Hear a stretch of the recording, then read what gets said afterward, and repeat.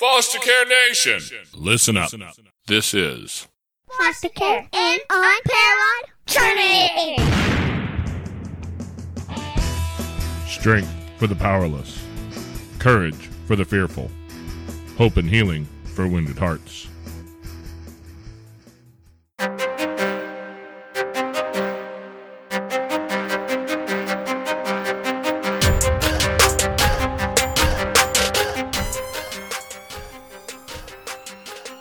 Hello and welcome back to Foster Care, an Unparalleled Journey with Jason and Amanda.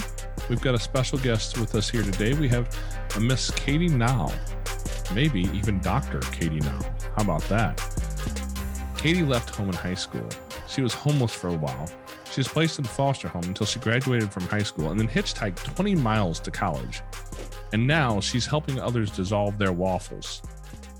Dissolving waffles at a first glance is not what it sounds like. There's no milk involved here. Waffles is worries, anxiety, fear, frustration, lethargy, exhaustion, and stress. And apparently I have some mouth lethargy going on because English is leaving me. Katie, how are you doing today? I'm doing great. Thank you so much, both Jason and Amanda. I'm thrilled to be here today. Oh, it's great to have you. You know, Amanda and I were watching your TED Talk, and then of course, YouTube doesn't spy on you or know everything you're thinking about, but it just keeps auto-playing things that have you in it that they can find. And so we watched and saw a lot of the story, especially of where you're at today. You know, we watched you talking about dissolving waffles and the EFT, which is emotional freedom technique, right? I'm so impressed. Good work. I'm impressed too, because I've been trying to remember that for like a day and a half, and it should be electromagnetic frequency in my head or something. I couldn't remember it. So I'm just proud I remembered it. I am too. Bonus points for you. Yeah. So we're talking, we were listening to all that and really wild and interesting stuff. We listened to a lot of the stuff you talk about with the tapping, which honestly, I have never heard before. And when you said it's been something in use since 30 years ago. And I'm like, 40? Okay. 40, yeah. I've been around that long and then a little bit. And I've never heard of it before until just recently. We had Gina Human on one of the episodes, and Gina tells her story as she dealt with a kid who came from Bulgaria, somewhere that started with a B.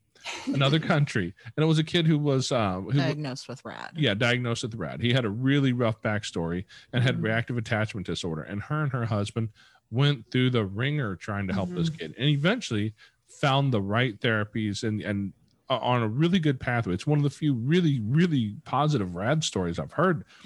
But she left the whole situation with some pretty serious PTSD from it all. But that was one thing that the therapist had taught her was tapping, and she had wild success with her child with that. And she said that was one of the things that gave her, one of the only things that gave her big success. So that was one of the things that I was like, hang on, I hear some correlation to some things I've heard in the past. And I see you're doing all this stuff and helping all these people. But that's an amazing story for anybody. But go back to that backstory. You left home in high school. You were homeless. You're in foster care. And when you ended up in college, you hitchhiked to get there. I mean, that's perseverance. Yeah, it is. So what made you leave home back at the beginning? So, Jason and Amanda, it's funny going back, and now that I'm getting older and trying to still make sense of all of that, right? It's been an interesting journey. My parents divorced before I was born. And what's interesting is that my mother, this was in the 1950s, said she wanted to borrow their one car that they had. My father was stationed in San Francisco at the time. She wanted to borrow the one car to go out and get, I think, cigarettes or something. And she took the one car they had and drove from San Francisco to Pittsburgh, Kansas. Now, think about this. This was a single woman in the 1950s. She did not have a credit card. I'm sure she had no cash. And how did she get from San Francisco to Pittsburgh, Kansas? Now, why would she leave? Well, my father was, I've been told, excited when he found out that his new wife was pregnant, until he had called his mother to say, guess what? We're going to have a child. My father was an only child, and his mother had decided that she wasn't keen about being a mother. So when my father was 5 years old, she placed him in a boarding school. Imagine a 5-year-old in a boarding school. He was in the Navy at the time when when he met my mother, and they married. And so when he told his mother that she was going to be a grandma, her response was, "I'm too young to be a grandmother. You've got to abort the baby." My mother, who was raised as a strict Roman Catholic, didn't like the sound of that, and borrowed the car, drove from San Francisco to Southeast Kansas, where she gave birth to me while she was living with her parents, who were in their 60s at the time. And she got a full-time job. And actually, it's really interesting. I was pretty much raised by my grandparents, right? Because my mother was working, and my nearby aunt, who lived in Arma, Kansas. We're talking about all these small towns in Southeast Kansas. And they really gave me the difference, I believe, that made the difference in my life. Because as I've done my research, as I've done the studies, it's the first 12 months of life that can really make a difference. After I was born, my mother met and married her second husband, had 2 more children. When I was about 10 years old, they got a divorce. She met and married a third husband, they got a divorce, and she met and married a fourth husband. Throughout all of this, we basically were pretty much living in poverty. From time to time, when the new husband would come in and they'd have a new job, there would be lots of money for a while, but then it would go back. I ended up attending 12 different schools in 5 different states as I was growing up. We never moved in the summer. We always moved, sometime mid-state. The one thing that was constant in my education was math. Because that's pretty consistent, right? All the way through. There's something interesting that happened between World War I and World War II. But when I left one school, they were starting the study of World War I. And when I transferred to the other school, they would finish the World War II studies. So whenever I have questions about that, I just ask my husband, because it's just too much to read. That's a lot of instability for a kid, though. Well, not only, Amanda, was it instability, but I had 2 siblings that, you mentioned that you grew up fast. Yes. I grew up fast too. I remember taking my first real job with a paycheck. I was so proud of myself. I had been taking jobs along the way, babysitting jobs. I'm really going to date myself, collecting pop models and taking them to the store for 5 cents a piece in my little wagon. And I would crochet, little pot holders. I would do anything to generate income so that there would be things that we could buy. I used to write plays and force my siblings to be in the plays. I would sell tickets to the neighborhood kids for a nickel. I would hand out popcorn for free, extra salted, so that I could sell the Kool-Aid at 15 cents. But even then, when you're growing up in that kind of environment, that's all you know, right? Absolutely. And so you think that this is what everybody's going through. As we moved from place to place, I started, and I was getting older, I started kind of looking around to see, hey, not everybody else is moving around like we're moving around. And hey, they've got a really nice house. And wow, look at her clothes. And gosh, they're doing different things. And as I got older, I started trying to determine what was the difference. And for me, the difference that I saw was that the people that were going places and doing things that I wanted to do, their parents had more education. We were pretty much a group that was led by a single mother back when there were not a lot of single mothers. It's not like it is now, right? It was pretty unusual and we were attending parochial schools. So the nuns were telling us all the time about how my mother was excommunicated from the church, and, we were going on through all that. When I figured out that education was going to make the difference because my mother really didn't. I think she had 1 year of college and she was studying art. She was very artistic. And so her jobs were all low-level jobs. And of course, in the 50s, 60s, and 70s, women's pay was even worse than it is now. So we never had enough money. My first job that I took where I did get a paycheck and they took out Social Security and all that stuff, I was 12 years old and I worked at the restaurant that was directly behind our house as a dishwasher for a huge amount of money of 75 cents an hour. And I was thrilled to get it, right? Because what I did with the money is I was able to buy winter coats for me and my siblings. And so this kind of continued on, and, you know, it's just what we thought. From time to time, we'd go back and stay with grandparents. We were able to stay close to cousins, which made a huge difference. And they were probably the people I got to observe the most because I could see their lifestyle. You know, one of my cousins had a horse. Another group of cousins belonged to country club.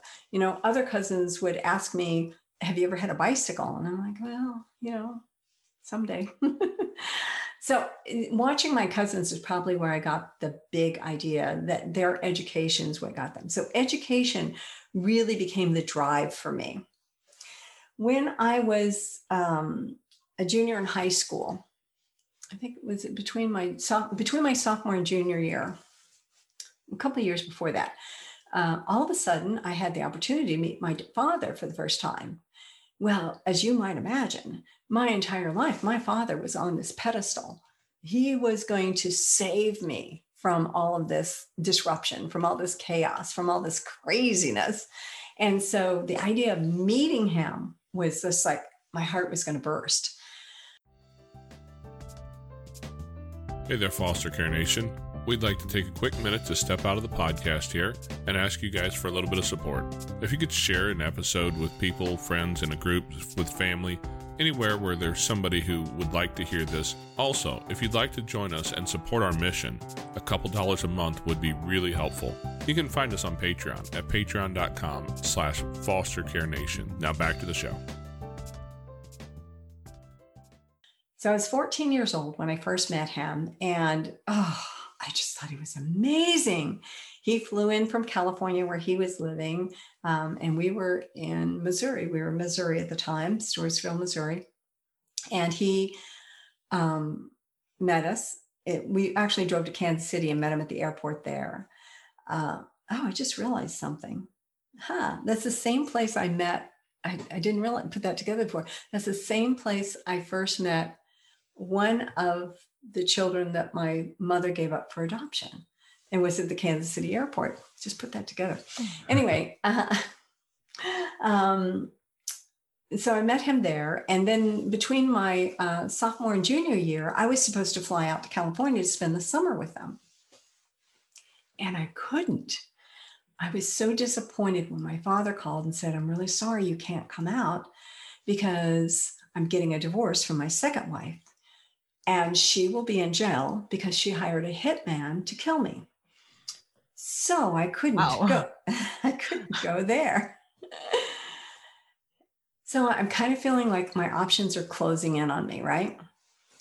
But we had been at the same place for more than a year, and I was starting to make friends. It was a small enough town. We were in Nebraska then, and it was a small enough town that people were starting to notice me, and I was starting to, make friends. And I actually got nominated to one of the homecoming courts. Well, it wasn't the big one, it was the basketball homecoming, but still, to be recognized. Big deal for you though. Yeah, it felt really good.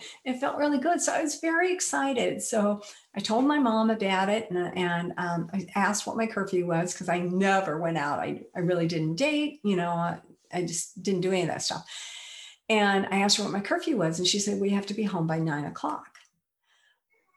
I'm a junior in high school, and this is the big dance, which really doesn't start until after the game, which is like 8:30 or 9:00. And I was like, 9:00. So by that time I'd kind of gotten my, I was a teenager, and luckily I knew everything. So well, of course you did, because you were a teen. You had to know it all. Yeah, I knew everything. So I decided I was going to show my mother. So I had my date. We went to the dance. It was pretty tame. Nothing's going on.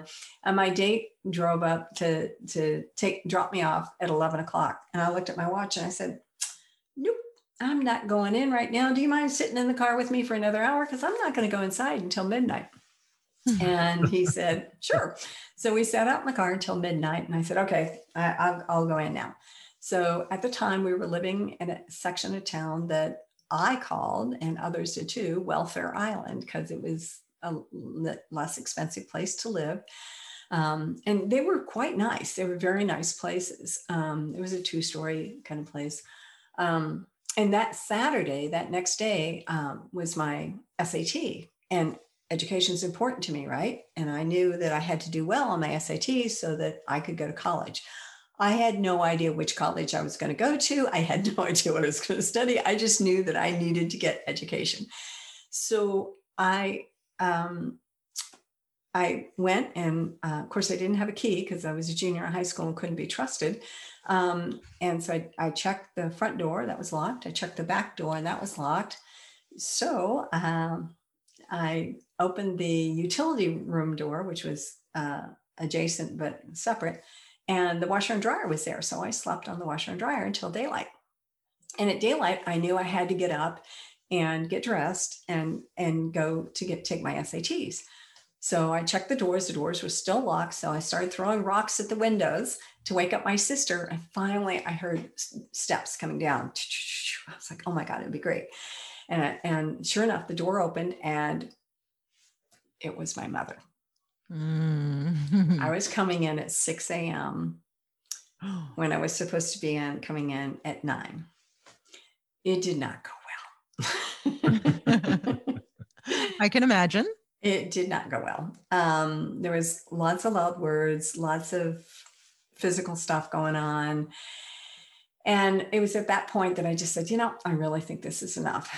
She would not drive me the few miles to the nearby town where the SAT was going to be on. The SAT was important to me, so I walked. I walked those few miles to get to the SAT so I could take my SAT, so I could go to some college somewhere and study something so I can have a different life. That was my goal. Pretty specific, don't you think? It's at least a goal. For a high school kid.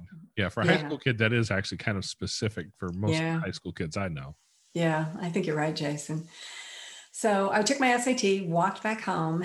And when I got home, my sister was there, and she had heard the whole thing, but my mother was not there. So I grabbed a couple outfits. I didn't grab a suitcase or anything, and I just left. I was like, I'm done. I didn't know where to go. I didn't know what to do. We were again in a new town. There was no support system. There was nobody there. And so I literally slept under the bushes in Nebraska for a while because I didn't know where to go. I didn't know what to do. I still went to high school. Some of my friends figured out that what was going on, and they would let me sleep in their place a day or two until their parents found out, and their parents would flip out and throw me out. And so I just kind of moved around from place to place. And finally I realized I really needed some stability, right? And went to my high school counselor and said, I don't know. Can you help me find a place to live? And they're like, foster homes. I'm like, okay, I have no idea what that is, but let's do it. And so they placed me in a foster home. Later, I found out that my foster sister was in the same grade as my sister I grew up with. And I guess she really lorded it over my younger sister, which I didn't know at all. So I stayed there for a little over a year, graduated from high school on a Friday night. Nobody came. Had made arrangements with my dad that he said he would pay for me to go to college if I flew out to San Diego. It's like, oh, not another word. I'm there. He paid for my ticket, right? I flew out there. He picked me up at the San Diego airport and quickly drove me out of San Diego, which I was kind of like, well, I've been writing you letters and I know the address was in San Diego. So why are we going out of San Diego? And we ended up in the home of his ex-wife, who was now recently out of jail after a 1-year trial, and it ended up in a hung jury. And so I walked right into there, met my his son and daughter from her, and they didn't know I existed until I walked in the door. So that was kind of fun to explain all that. Oh, yeah. Yeah. Yeah. And he said, "You'll be living here." And at first I was like, I thought I was going to be living with my dad.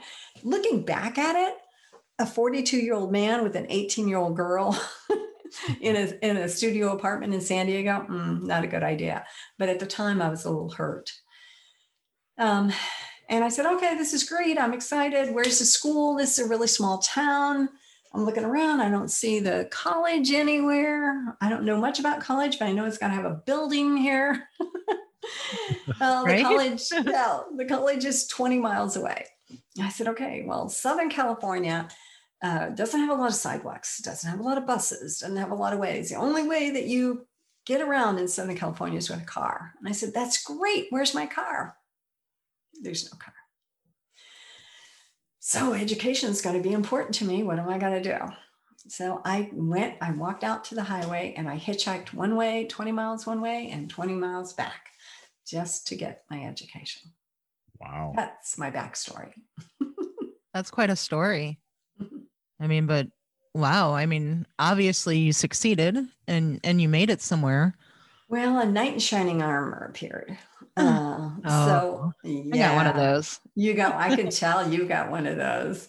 So a knight in shining armor appeared. I ended up meeting a naval officer who was cuter than all get out. I mean, he was so cute, and he paid attention to me and he asked me out for a date. So I was like, "Yeah, sure. That's great." So we drove 30 miles out to where we were to get a date. Well, at the time I didn't realize that I had the disorder that I have now that I can now control. But at the time I could fall asleep like that. And you couldn't move me. You couldn't touch me. It was like I weighed 1,000 pounds.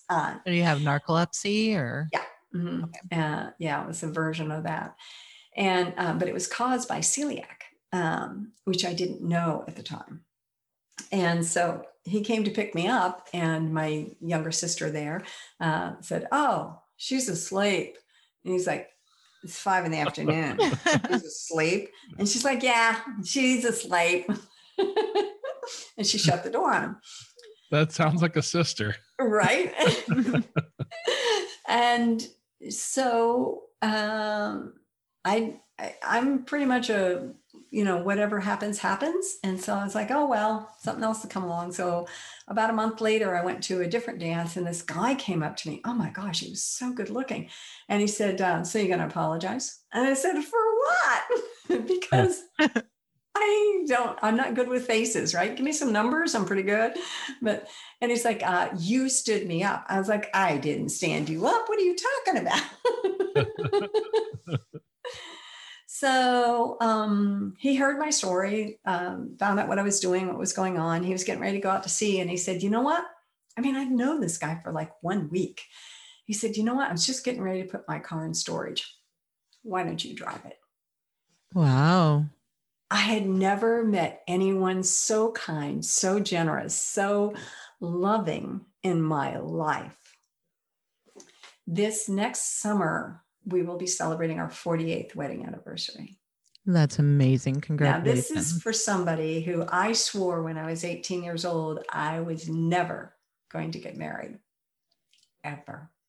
I mean, why would I get married? My parents married and divorced. My grandparents married and divorced. My great-grandparents married and divorced. Why would I do? Exactly. I know exactly what you're talking about. My mom, I believe, has had 4 or 5 marriages now. I decided to quit counting, but marriage and relationships just, they didn't last. So why would you bother? Right. Not to mention, one of the marriages you had modeled for you had a hitman involved. Yeah. I mean, that's a little bit of a deterrent, I would say. But Yeah. I do have a question. So you were talking about being in high school and then, going into foster care. And then after high school, going out to be with your father. Where was your father while you were in foster care? I mean, did he know that you were in foster care? Did he try to do anything about that or? Yeah, well, when I left home, he was still in the throes of the court case. Okay. And so he was trying his best to take care of his son and daughter that he had at the time, which turned out not to be his son. And, but, we treat him like he is. And he actually, both my parents died, leaving traces that we followed up, that each of them separately gave up a child for adoption. And what's interesting is the child my father gave up for adoption was born the same year I was born. I was born in December. So that means that my father is probably pretty active. I mean, that's a nice way to put it, I suppose. Yeah. Now, So after you left home and you were in foster care, did you continue to have a relationship with your mother at that point, or? Well, Amanda, I continued to have relationships with my brother and sister that I had been raised with. Biologically, they're my half siblings, but by every other way, they're my full siblings. Biologically, I'm an only child.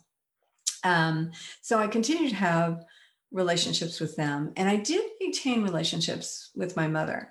In the early 90s, I started doing therapy. I'm a voracious reader, so I was reading a lot of books, trying to understand, trying to figure out, trying to first of all just get myself balanced, right? I just needed to find my own, like, how do I make this work kind of thing. So for 4 years, once a week, I was in therapy just to try and get myself balanced. In the meantime, I did maintain relationships with my mother. I'm not a psychologist or psychiatrist, but I think almost anybody would have diagnosed her as a narcissistic alcoholic. I look back, and for years, really, literally until last year, I saw her exclusively as a monster, an absolute monster, and just saw all the lives that I felt like that she had destroyed. There's me, there's my sister and my brother, and she kind of drugged the three of us, throughout the Midwest. But my brother, she would say to him, you're just like your father, and your father is no good. How many times do you have to hear that before you put those two sentences together? Hey there, Foster Care Nation. If you'd like to find yourself in a group with like-minded people, head over to Facebook, and you can find us at facebook.com/groups/fostercareuj. We've got a group over there where we talk about foster care, we talk about adoption, and we talk about all the things related. If your podcast player allows it, you can also reach down and hit that subscribe button so you get notified every week when we put up uploads. Every Tuesday, a new episode comes out. We'd love to see you next week. Now back to the show. Yeah. Exactly. Yeah. Mm-hmm. Words are powerful. Yeah. And now, as it turned out, the three of us turned out to be contributing members of society.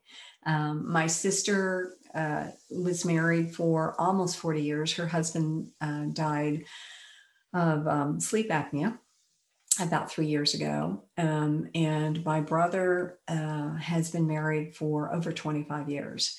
So we both, all three of us, brought a lot of stability into our own personal lives, independent of the way we were raised.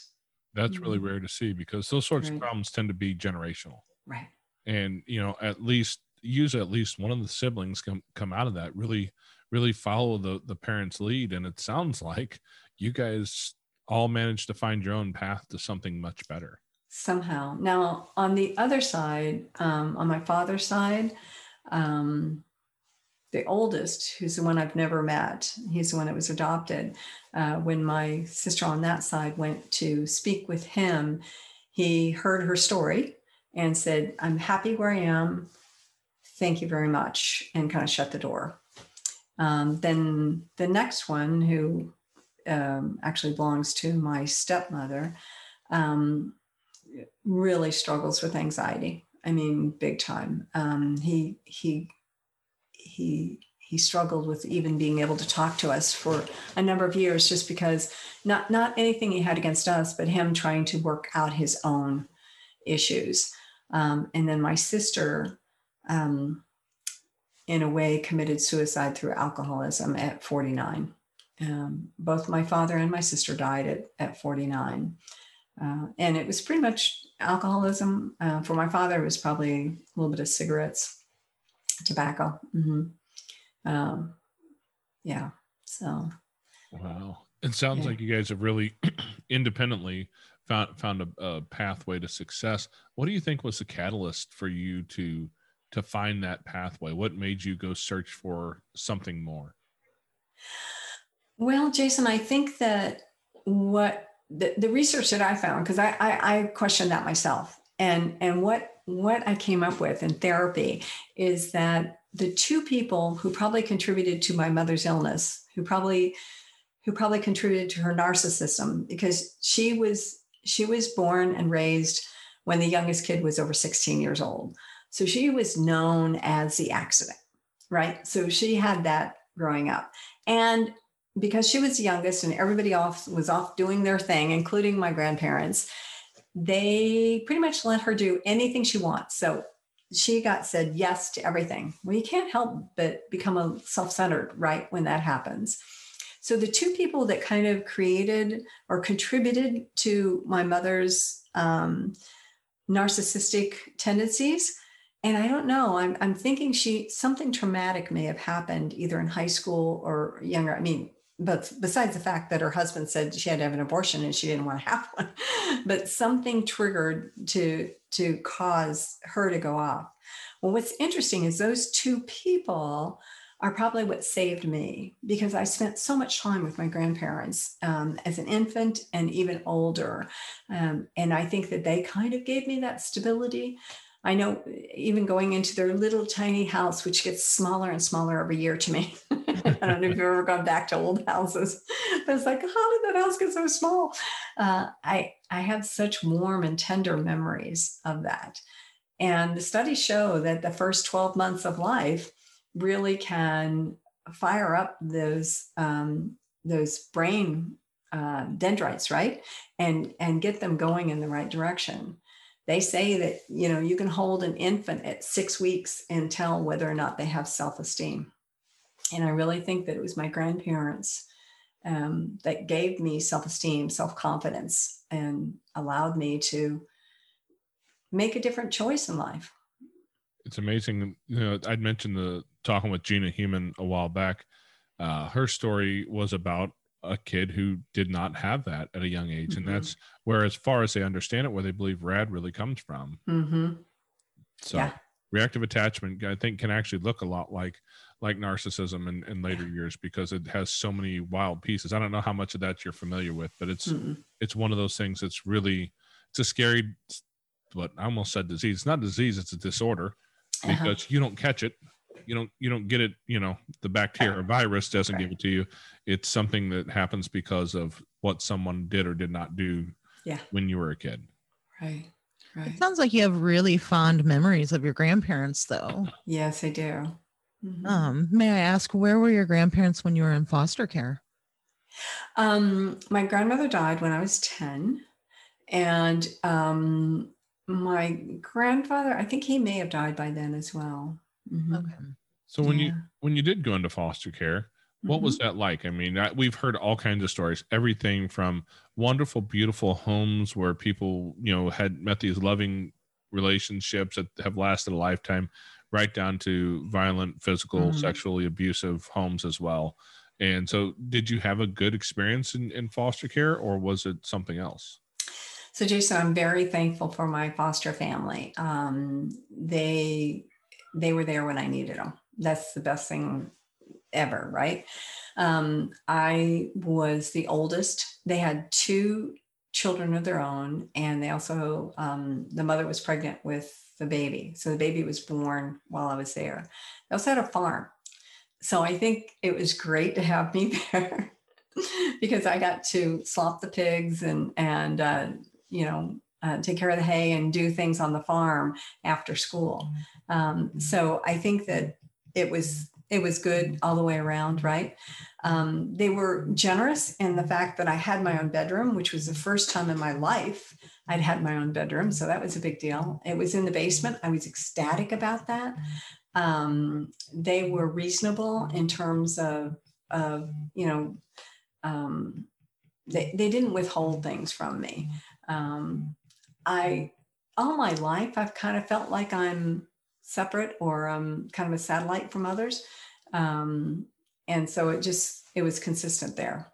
Mm-hmm.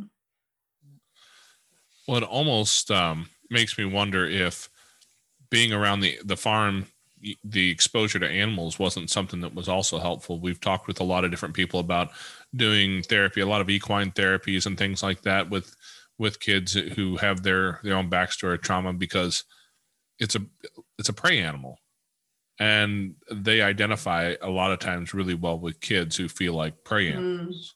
Mm-hmm. Yeah, I'm not fond of animals. So I'm not a big animal person either, but I mean, and those sows were big and you didn't mess with them. So I was up against the fence a lot. oh, and they're smelly too. They're smelly and the cows weren't any friendlier. And, a horse. So yeah, it wasn't something I got real excited about. Although after I, before I got to foster care, while I was still trying to figure out what to do, I did pick corn for a while, and that was interesting. They pick you up at like 5:30, 6 in the morning, and you go out in the field, right? And you pick corn. So I'm not afraid to take different jobs. It sounds like you've done just about all of them, but as a young man, I did work for a couple farmers. Yeah. And I have fed the hogs, and I will go ahead and verify those sows are big and they're mean and they're mean. They ain't no fun, and be around. The horses typically aren't so bad, but it's hard work being on a farm. Those horses have big teeth and they're big. Well, and if you've never been around that before, they can be very intimidating. Yeah. Not my feeling.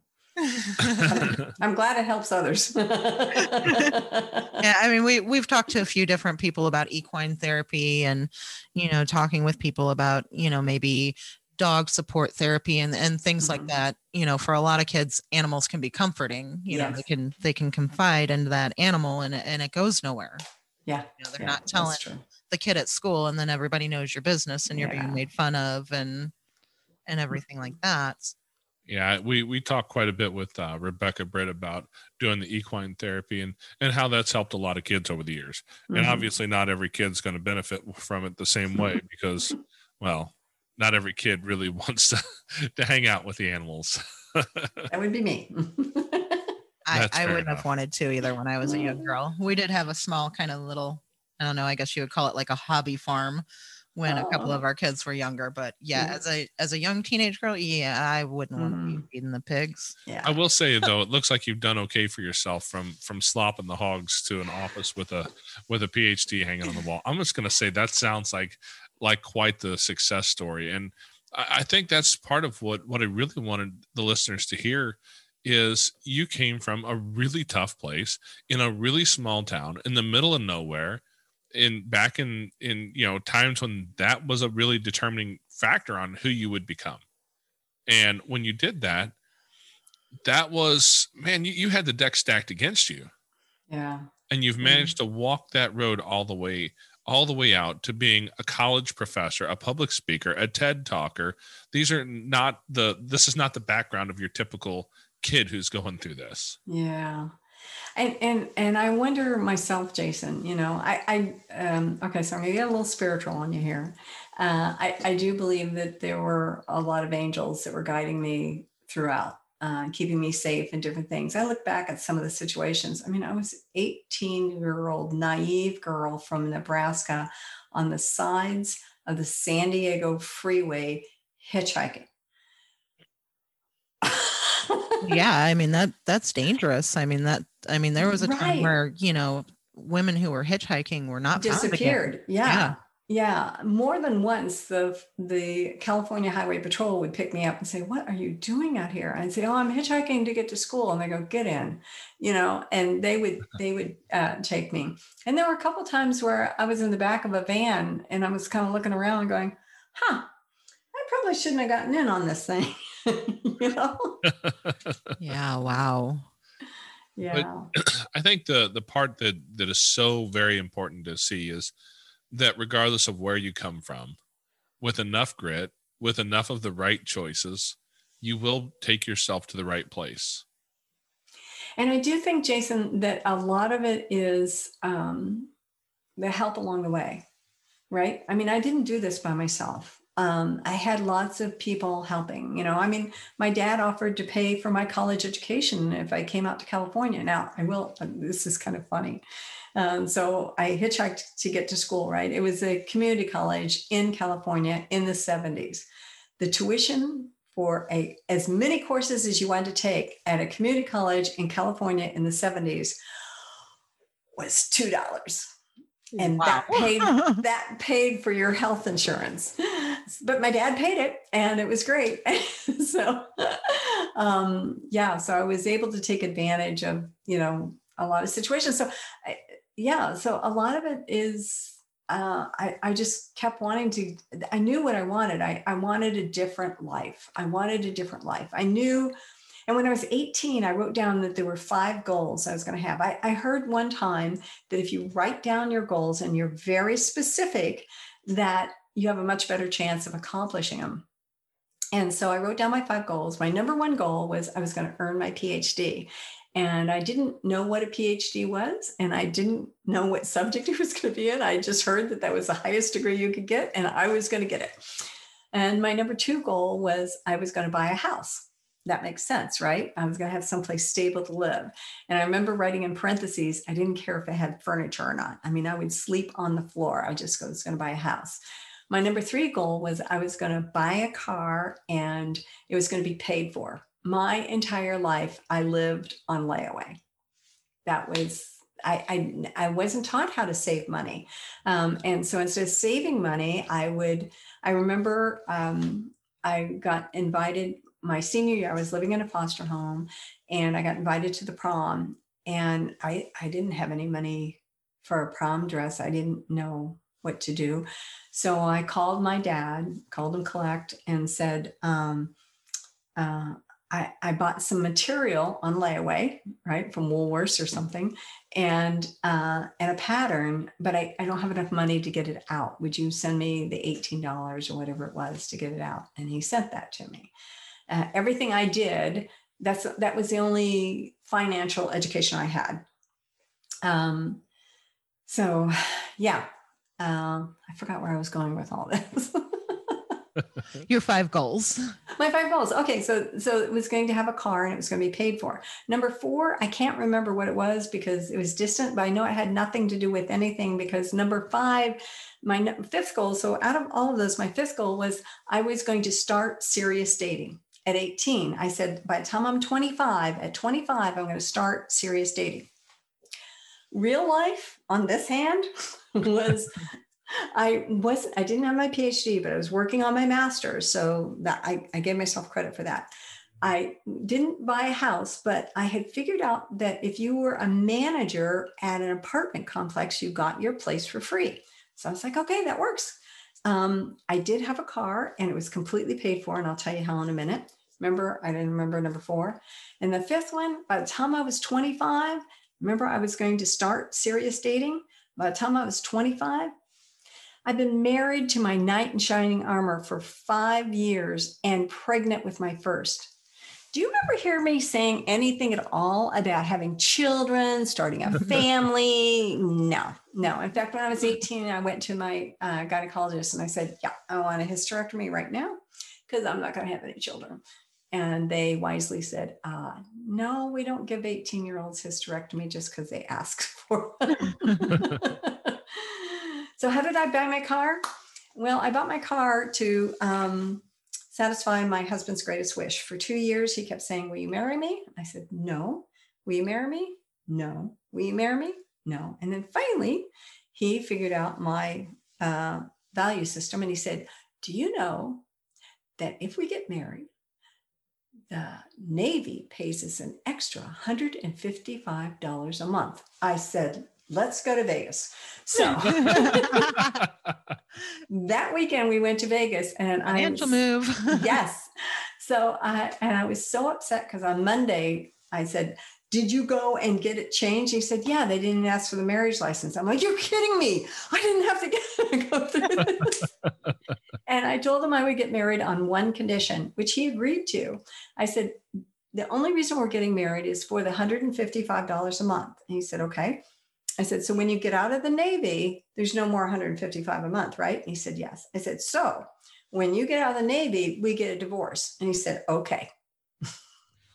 He never served more than 2 years in the Navy. I think you forgot part of that deal, huh? Yeah. Mm-hmm. Well, I got busy, and Life, it happens. It could happen.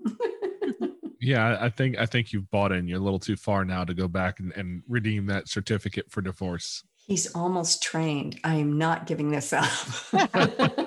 Don't give her any hope that she's going to get me trained.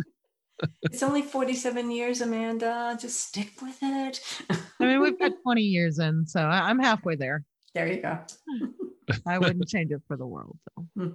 I was just never a very good student, so Oh. It might take a little more than that for me. Oh my goodness. So, well, I love your goal of getting a PhD in 5 years. I'm not certain that one's terribly realistic. Not at all. But you got it, and you're in this amazing world, and you're working where you're helping people and helping kids, and came out of such poverty and distress and trouble, and moving into a world where you can make the world a better place. Mm-hmm. And I think what you're talking about here on your TED Talk and the things you're doing, helping people with anxiety. We're in a world now where it's either different or people are just talking about it more. Anxiety never came up much when I was a kid. I didn't hear people talking about that. Today, I don't know many people who don't say they're suffering from anxiety. Mm-hmm. Panic attacks, anxiety attacks. It's everywhere. People are struggling with it because life is hard. Mm-hmm. And for whatever reason, that's just more of a thing now. People know about it. They're maybe talking about what was going on for all those years. Mm-hmm. So as you're helping, you're looking at that, and you're helping people. Back to the acronym, whose name I'm probably going to mess up. Yeah, I'll let you say it because I dissolving waffles, worries, anxiety, fear, frustration, lethargy, exhaustion, and stress. I mean, we all have some waffles. I'm pretty sure I got a few boxes. yeah. We've got cases of those in the freezer. We got like Costco cases full of those sorts of waffles, I think. Because we've done foster care, we've adopted some kids out of the system who have lots of those same things, and even as young kids they have them, and they don't know it. They don't have the language to put around it. Right. But I see anxiety in my 5-year-old. I've watched it since he was born. He was born addicted, and so he's got his fair share of struggles, and we'll work our way through that. But to be fair, I know you said you weren't a psychologist. I claim to be. But I'm a completely uneducated, untrained, uncertified, unpaid psychologist. It's a hobby of mine, right? I find it interesting. I play with the ideas because I think it's really interesting. And hopefully some of the things I can figure out will help these kids. But I don't have a whole lot of real hard facts to help them with a lot of times. So the work you're doing, are you working with specifically adults? Is this stuff that works with kids as well? Well, Jason, I think I mentioned I have the team Adorables. I call them my legal granddaughters because the first letter of their name spell out the word legal. So I got to say that. So my legal granddaughters, they are team Adorables. And they range in age from 6 months to 7. And I have used this technique on every one of them.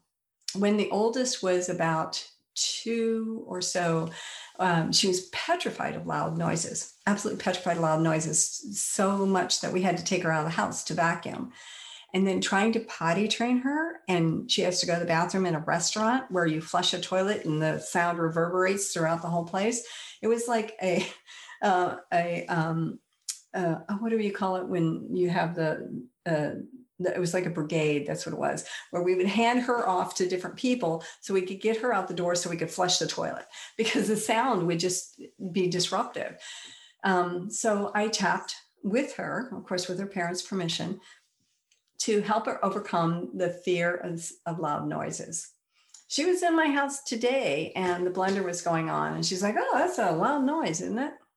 And she no longer has that fear. Wow. The exciting thing about tapping is that the studies have shown, they've compared tapping to cognitive behavior therapy, which is talk therapy, Mhm. EMDR, which is eye movement desensitization, I think, response, and then EFT, which is tapping. And what they found is out of those, EMDR and EFT can erase those emotions. I mean, they're gone. They're absolutely gone. But between EMDR and EFT, EMDR, you have to be sitting in front of a therapist because you may go into a trauma response.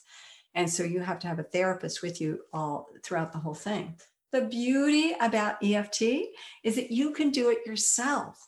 There's a school in Pacific Grove, California, where they've been doing tapping. They do tapping 6 minutes a day, every day. And it's the students, the faculty, the staff, everybody does. They have a 6-minute tapping session where they just tap on the different parts of their body, and they just do the tapping. And what they found is that after doing this, that the test scores went up, that the behavior issues went down, and that the special needs kids were assimilating better. So it is something that has been popular throughout the rest of the world, much more so than it is in America, which is why I love doing these podcasts to spread the information about it. And you can do it yourself.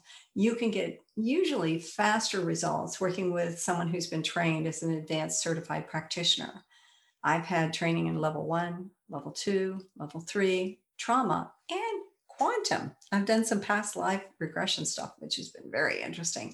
And I'm currently in training to become a trainer, so I can train others in this technique. It is an amazing, amazing, amazing technique that is easy to learn and crazy effective. It sounds like it, because it's funny you mentioned the bathroom thing. We've had our own struggles, right? We've had lots of kids. And in today's world, when you take a little kid to the bathroom who you're trying to potty train and they move on the toilet, and then the automatic flusher takes over, right? Yeah. And then mid movement, they try and go over the wall because the sound. I know. The person beside them is done and it goes off. It can be traumatic for them. Yeah. Especially for, a lot of these kids that we've had to come to our house have had some level of trauma, and some of them have had a pretty high level of trauma. We've seen everything from maybe a loss of a first family sort of thing, a parent who either left or was, is deceased and they lost them that way, all the way up to kids who have witnessed murders and, and been drug exposed. So we've had some pretty wide ranging experience here, but these kids have dealt with a lot of trauma, and any trigger that actually hits that trauma button in their head, oh my goodness. It's not like they're going 0 to 60. No. It's not a linear thing. It's like they go from 0 to about somewhere around 1.5 million, and you go, huh? Yeah. What happened here? Yeah. And we've learned to realize that we're seeing trauma responses a lot of times. Right. But it's not always clear how to help them, especially in that moment. Is this something you can use in the moment? Well, yes, you can use it in the moment. However, I would caution to use beforehand. The person who developed this is a Stanford educated electrical engineer by the name of Gary Craig.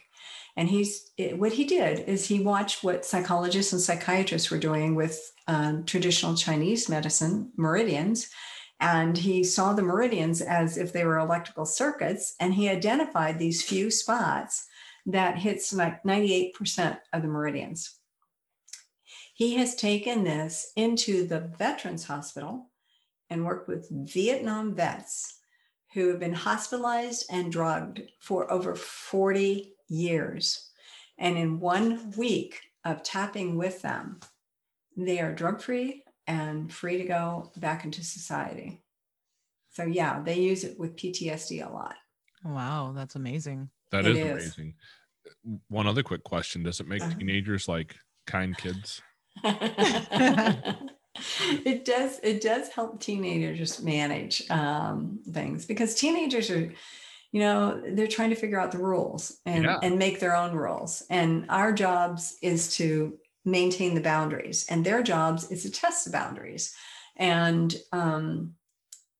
it's really hard to keep maintaining those boundaries. Can I go to Waterworld? No. Can I go to Waterworld? No. Can I go to Waterworld? No. Can I go, and they, in the words of Bart Simpson, and they feel like it's kind of like, a slot machine. We're just going to keep trying. Now, if the response is the same all the time, that's good. But that one time they hit it and we have had the day and we are out of it and we say, yes, that they're like, okay, it worked one time.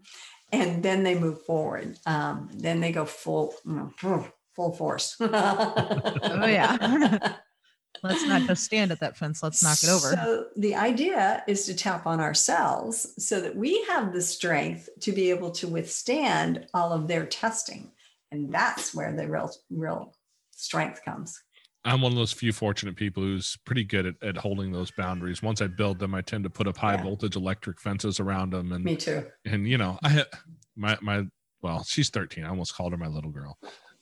She's still your little girl. Yeah, she doesn't appreciate the terminology, but especially as a little girl, when she was she just a beautiful little girl, had this amazing ability to look at you and turn her head to the side, and she'd fill the entire inside of her eye with this massive tear, and she'd say, "Daddy, please." And at that moment, she'd blink just right, so the tear would roll down her cheek. She would look so adorable, and everybody around me would melt, and I would look at her and say, "No." I'm fortunate. Yeah. I'm that guy who still has that ability, but most people don't. So how does this work for, I mean, I'm not going to say I've got it all figured out. That part I had figured out. The rest of it, I'm certain I still need plenty of help too. So how does that work for us when we're working with ourselves, or maybe even working with young kids? So I'm the same way as you are, Jason. I was the disciplinarian in the family. And my husband apparently has only one word that he can say, and that's yes, of course. And then I get to clean it up. But yeah, no, you can use tapping to help yourself. And that can make all the difference in the world. And you can teach it to your teenagers. I have clients literally all over the world that I work with teenagers to help them overcome their math and test anxiety. That's ostensibly what they come to me for. And in the process of doing that, I find out that, it's really not about the math and test anxiety. It's the way my friend is teaching me or treating me. It's the fact that I'm concerned about my sexuality. It's I'm not really getting along with my parents. It's this, it's that. I feel so much pressure to have to know what I'm supposed to do for the rest of my life. And so it's never about the math and it's never about the test anxiety. It's always about something else. Yeah. It's never about the thing that we think it is. It's always easier to transfer that over somewhere else. So how do, maybe a crash course, how do we begin to implement some of that? Okay. Well, which one of you want to be my victim, a volunteer? I'm going to let him. You have to. I have to turn knobs and buttons over here. You're up. All right. I guess I'm up, she says. Okay. Amanda, you're a chicken. But that's okay. We love chicken, so that's okay. So Jason, tell me something recently that you found fearful or frustrating or caused you a little bit of stress. Oh, frustrating. I have teenagers. I have 3 teenagers in the house, and some of them may enjoy pushing my buttons on a regular basis, almost like they know where they're at and they know which ones are the most entertaining to watch. So tell me the most recent time when one of the teenagers pushed one of your buttons. Most recently. He probably wouldn't appreciate me telling the story, but that's okay. He never listens. That's okay. You don't. Here's the thing about tapping. You don't even have to say it. You can just say the issue that happened on that day. Yeah, that issue, because I'm horrible and I'm stupid, and he hates me, and it's a horrible place, and he wished he was never here, and fill in all the blanks. It's teenager talk, right? It's Okay. You're what not every my teen real has dad. said. You're not my real mom. Yeah. Yeah. Okay. And when did that happen?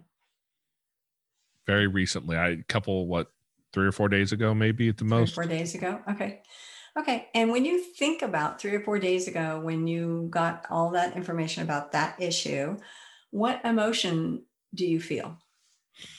I'm a fairly unemotional person, but I'm very, Mhm. very well connected to the anger emotion. Anger. Okay.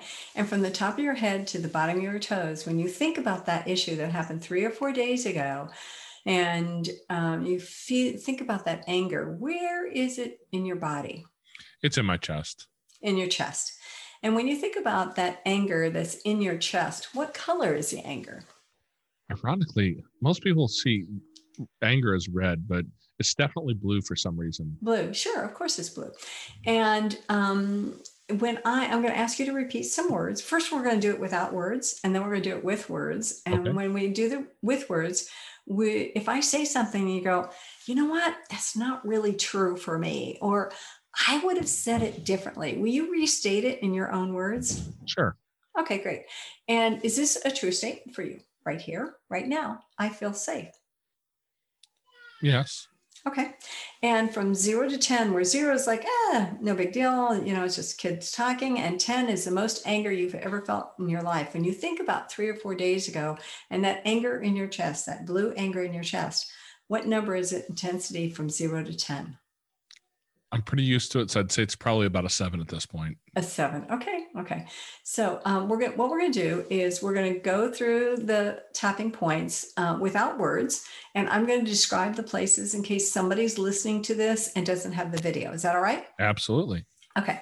So we're going to start on the side of the hand between your little finger and your wrist, and you can use either hand.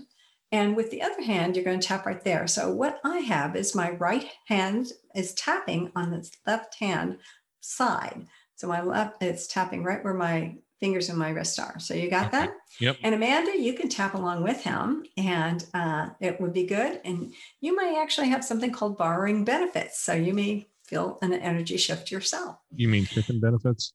Yeah, I'm sorry. And so, Jason, when we have the sentences that we're going to say the sentence 3 times while we're tapping on this spot. Okay. Next spot we're going to tap, and we're going to use either a right hand or a left hand or both, is on the top of our head. And we can use one or the other, or we can do my monkey move and tap on the top of the head. Our next spot is going to be right above our nose on the edge of our eyebrow. So it's going to be right here. And again, you can use one hand or the other or both. And you tap right there. And you can breathe while you're doing that, because breathing is, really a good idea. And then on the side of the eye, between the eye and the hairline, on both sides, either one side or the other or both, it doesn't matter. I took my glasses off so that you could see better. And then the next spot is under the eye. That's where I store all my bags, right there. And then under the nose, above the lips, right above the lips. And you can breathe. Oh, feels so good. And then under the lips, above the chin. And then cross your wrists, and so that you're tapping on your collarbones, both sides. If you want to use one hand, you can stretch out the hand so that the thumb's on one side and the other fingers on the other. And then the last spot is about 4 inches under our arms, right on our rib cage. And you can do one hand or the other, or you can give yourself a hug if you want to. That always feels good. And then at the end, I always ask everyone to blow out the air in a cartoonish fashion. So we go. All right, your turn to do the cartoonist noise. I'm just along for the ride here. Oh, man. Okay. Okay, so you ready? We'll add words now. All right.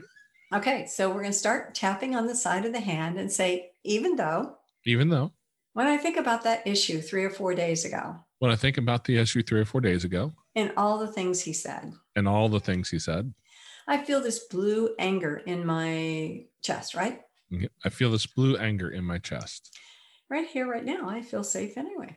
Right here, right now, I feel safe anyway. Even though this blue anger is in my chest. This blue anger is in my chest.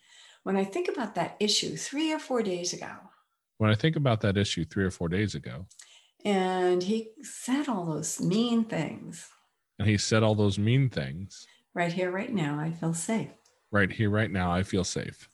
Even though I can still remember all the things he said 3 or 4 days ago. all the things he said 3 or 4 days ago. And it gives me so much blue anger in my chest. And it gives me so much blue anger in my chest. Right here, right now, I feel safe anyway. Right here, right now, I feel safe anyway.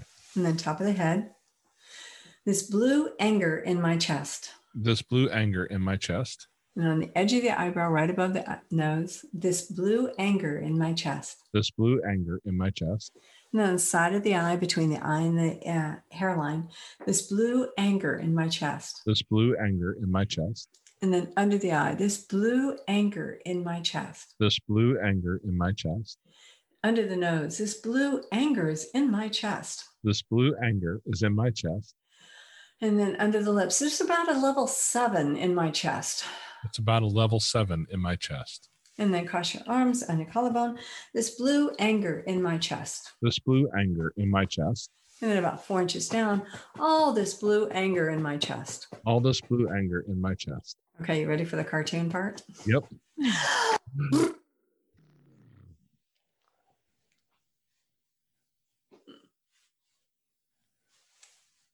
So how's it feel? Right now, I'm still fairly peaceful.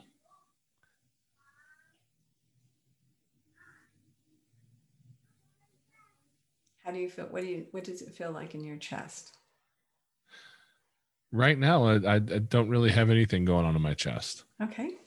And when you think about that from 0 to 7, when you think about that issue, the anger, where would it be now?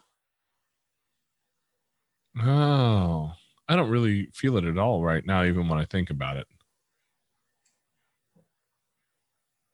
So what happens is we have a limiting belief, and the limiting belief may be that, I don't know, a couple of them are all teenagers are supposed to rebel, or the boys are supposed to be difficult, or, whatever limiting belief we have.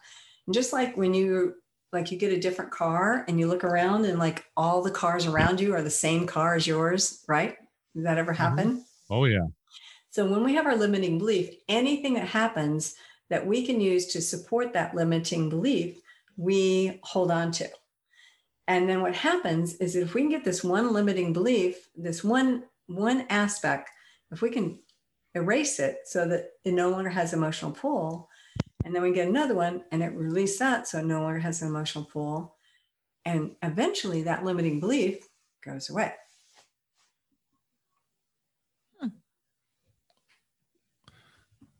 I don't have any limiting beliefs. I know you don't. I was talking about the rest of the world, Jason. Oh, People dear. like me. I've worked through all that already. I know, right? Right? Oh, honey, you have plenty of waffles. There was a couple of things my therapist told me, and I had a great therapist. I mean, I wouldn't have stayed with him for 4 years if I didn't.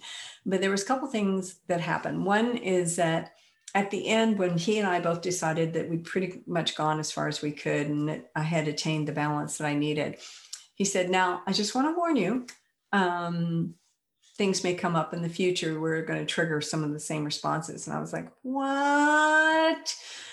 You mean, I thought we were done with all of this?" And he was right. There were situations that came up that triggered, man, I had that same response right all over again. The other thing I noticed is that he was a very good therapist and he was a great business person. So I would come in the middle of my workday, pour my heart out, be in absolute tears, shattered, a mess. And he'd say, "Oh, Katie, it's been 60 minutes. We're done now." And I'm like, "Oh, okay. And I would stumble my way out of his office, go to the car, try to regroup and go back into work. the beauty about tapping is that at the end of every like 60-minute session that I have,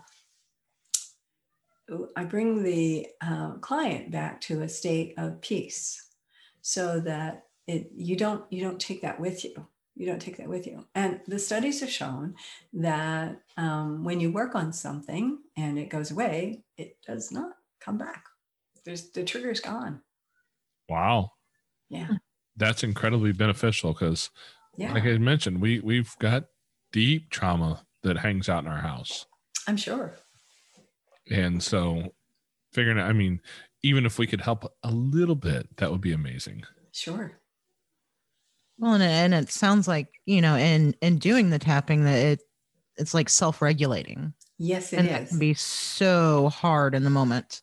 Yes. I mean, even as an adult, there's times where I don't keep my cool and I should, so self-regulation is a big, big thing. I never have that problem. I know. Well, we're just talking between Amanda and I. That's all. If anybody could see my eye roll, that would be great. You may have pulled a muscle there doing that. I may have. Oh. Yeah, that's something that we all struggle pretty deeply with. We Sure. bring our own traumas to the world, and then we try to parent kids who have trauma, because I don't care who your kid is. There's some trauma triggers in every kid's life. I had no idea my 3 kids had horrible childhoods. And the things they told me, I was like, what? Let me tell you what a horrible childhood is like. Yeah. Yeah. Mm-hmm. Yeah, that's one of the things I think doing foster care has really, really opened my eyes to. Is I had a reasonably good childhood. My mom, spanked me a few times when I don't think I deserved it, but there was probably a couple times she missed when I did deserve it. I didn't have that bad of a childhood, right? It was pretty good growing up. And then we see these kids who've been through so much and look back and go, okay, man, I was kind of complaining about some of the stuff I grew up with. And right about now, I'm feeling like I need to shut my mouth, because it wasn't that bad. Well, and you've also dealt with a lot of my traumas coming to surface over the years. Sure. Yeah. But you throw all that into a house, and then we have to learn how to regulate those for the kids, and ourselves, for their benefit, help them to learn because they're going to hopefully someday grow up, live a life, maybe even have kids of their own. They're going to have to deal with their own traumas. Yeah. Mm-hmm. And the earlier we can help them figure out how to start that process. Yeah. I mean, the better off I think they will be. Yeah. Yeah. So you did mention you have clients all over the world. Mm-hmm. How would somebody find you to become a client? So a parent in Switzerland saw my TEDx talk and then Googled me and found me through my website. My website is a play on words because, I never do anything easy. So it's my last name, Nall, Nall, followed by the word edge, EDGE, and then company, co.com. So it's knowledgecompany.com. And so it's www.nalledgeco.com. They can also email me by hello@drnall.com. That's HELLO@DRNALL.com. And I will throw out a challenge for your listeners. I give my phone number on every podcast and nobody calls me. So maybe your listeners will call me. My phone number is area code 772-480-0541. If I can't pick up, leave your name and number and I'll return it. Awesome. Wonderful. You mentioned to Jason and I that you do some mastermind classes. What does that look like? So a friend approached me in the middle of last year and said, hey, I have these 40 days of journal prompts for prosperity. You want to try them? And I'm like, yeah, sure, whatever. I'm good for something, and she is a solopreneur. I'm an employee. She is a devout atheist. I am spiritual. And we went through these 40-day prompts where we journaled every day. We touch base with each other every day. Hey, how'd you do? Did you get them done or not? I, being who I am, started on day 1, did all the way through day 40. My friend started on day 1 and life got in the way about day 5 or 6 and she wasn't able to keep going. So the way this works is you go back to day 1 and you start over again. So she would go and then go back. I don't think she ever got past day 15. But let me tell you, let me tell you the results. In 40 days, she doubled her sustainable monthly income. Now, I can't double my sustainable monthly income because I'm an employee. So I'm like, well, what's going to happen to me? Well, I started paying attention. And in those 40 days, $10,000 came to me unsolicited. Now, for you guys, that may not sound like a lot of money, but for me, it was huge, especially for me not having to do really anything. We had a car accident about 3 years ago, and everything had settled over a year ago. And out of the blue, this other check came from the attorneys. And they're like, oh, this is the residual part. And we're like, residual part? We signed everything. Why are we getting, my mortgage broker called me up and said, the interest rates are so low now. Let's see what we can do. They saved me $500 a month. And I was like, whoa. So I started this mastermind because I talked to other friends who had done these journal prompts before and nothing had happened. So I was trying to figure out what was different about ours. Well, we did the journal prompts every day. We checked in with each other. So it was that accountability piece, but we also tapped. And we tapped away our money blocks. And it was in tapping. I think the tapping was the magical circus, right? It was a piece that kind of held it all together. So this is about the fourth session that I've had, the mastermind. And it consists of daily prompts that are sent to the participants once a day. And then every week they get assigned a new accountability partner. Now, these accountability partners end up either becoming clients or becoming somebody that you would buy things from, or they become good friends. And then twice a week we meet on Zoom and we tap. We tap about our wins. We tap about our challenges. We tap about what's going on in life. So we have a new mastermind starting about every 40 days. Wow. Yeah. And, a lot of people may not be terribly familiar with the masterminds and how they work in general. I'm mentioned on a regular basis on this podcast that I'm a member of a dad's group online. And it all started, I was actually in a mastermind with the founder, Larry Hagner, who had a podcast and a Facebook group around being dad. It was all dad centric stuff. And as I was in the mastermind is where the mastermind group started. And I've been a member of that for the last 4 years. Good for you. The differences I've seen in my life have been phenomenal. And honestly, I can attribute most of it to the fact that for the last 4.5 years now, on a weekly basis, I'm meeting with guys who are dad-centric people, who are focused on what it means to be not only a dad, but a good dad, who are focused on what it means to be a good husband, who are looking at improving their lives, cleaning up their world in some places where they see it, being around men who will hold them accountable. Mm-hmm. Because if I do some silly stuff, let me tell you, we've got guys in this group from Australia and in the UK and all over the world.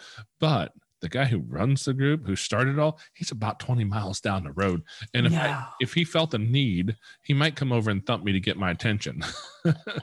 We've actually got a pretty big contingent of guys in the St. Louis area close to where I live.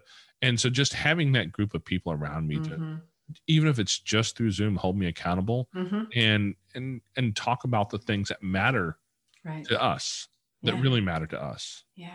And that's been really beneficial for me. So, having a group of people in whatever way it is that you need to turn your life, that was something I needed.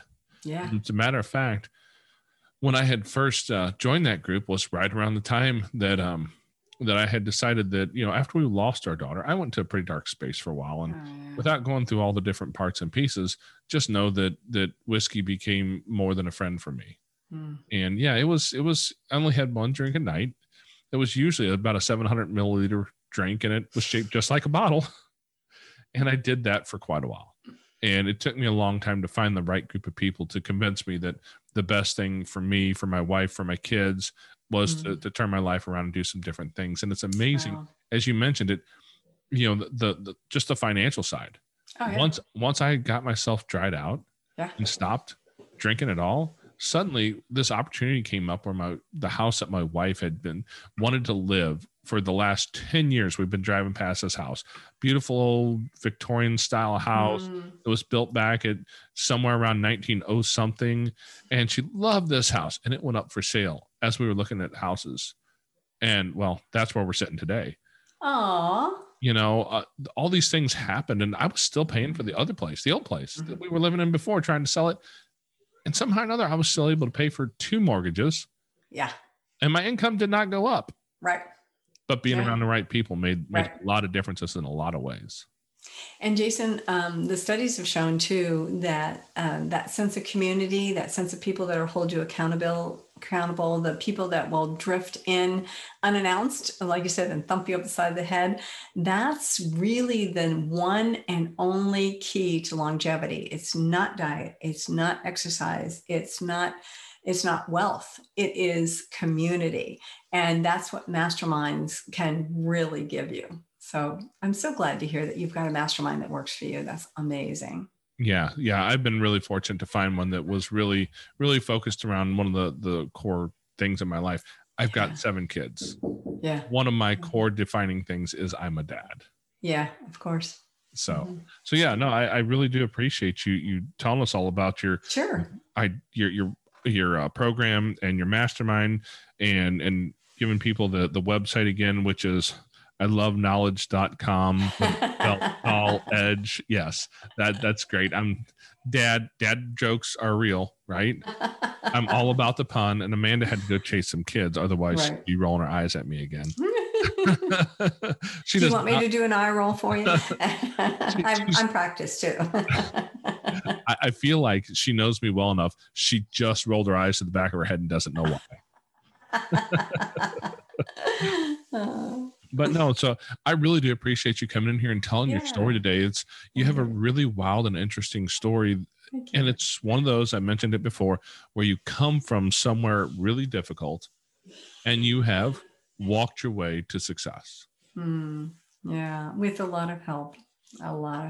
Exactly. And, learning to appreciate that help is a big thing. But I think we all have to realize that we have that in us somewhere. And that help is there waiting for us. All we have to do is ask. Yeah. And that's one of the things I think we all struggle with, asking for help. I don't want to be a burden.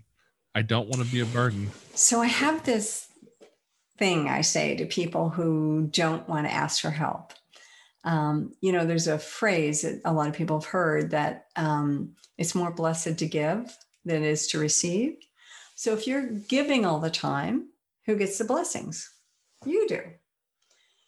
When you ask for help, you're giving others the opportunity to be blessed. So give them the opportunity to be blessed and ask for help. I will agree with you 100%.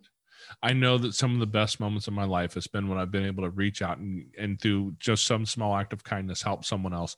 And the feeling I get from that, the experience I get from that is such a blessing to me. And when I refuse to ask for help from someone else, I'm keeping them from that. Yes, you're being what I call a blessings hog. We talked about pigs a lot. Yes. And I still don't like them unless it's bacon shaped. Yeah. I don't like hogs at all until they get to the plate. Yeah, there you go. So, well, it's great talking to you today. I appreciate your time this evening, talking with Amanda and I. I really do think that our listeners can take a lot from this story and understand that their life has not been defined by their past. Right. They have a whole future ahead of them that they still get to define. Yeah. Well, thank you so much, Jason. And please give my appreciation to Amanda. I know she's busy with the kids. And I love what you're doing. And I appreciate all that you're doing for others. Thank you.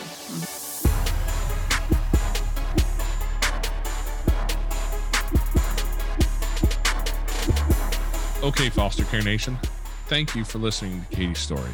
Now take her knowledge and wisdom to heart so you can create love and healing in your family and your community. Be sure to come back next week. We have new episodes of every Tuesday. If you would like to share your story as a guest, you can reach us at fostercareuj@gmail.com, or from our website, you can reach us at jason@fostercarenation.com. You can connect with other like-minded people on Facebook at facebook.com/groups/fostercareuj. And don't forget, we have a Patreon where you can support our mission for as little as $5 a month. It's at patreon.com/fostercarenation. The links to everything in the show notes on your podcast player or over at fostercarenation.com. And as always, you are so super awesome. I think you guys are go. Yeah!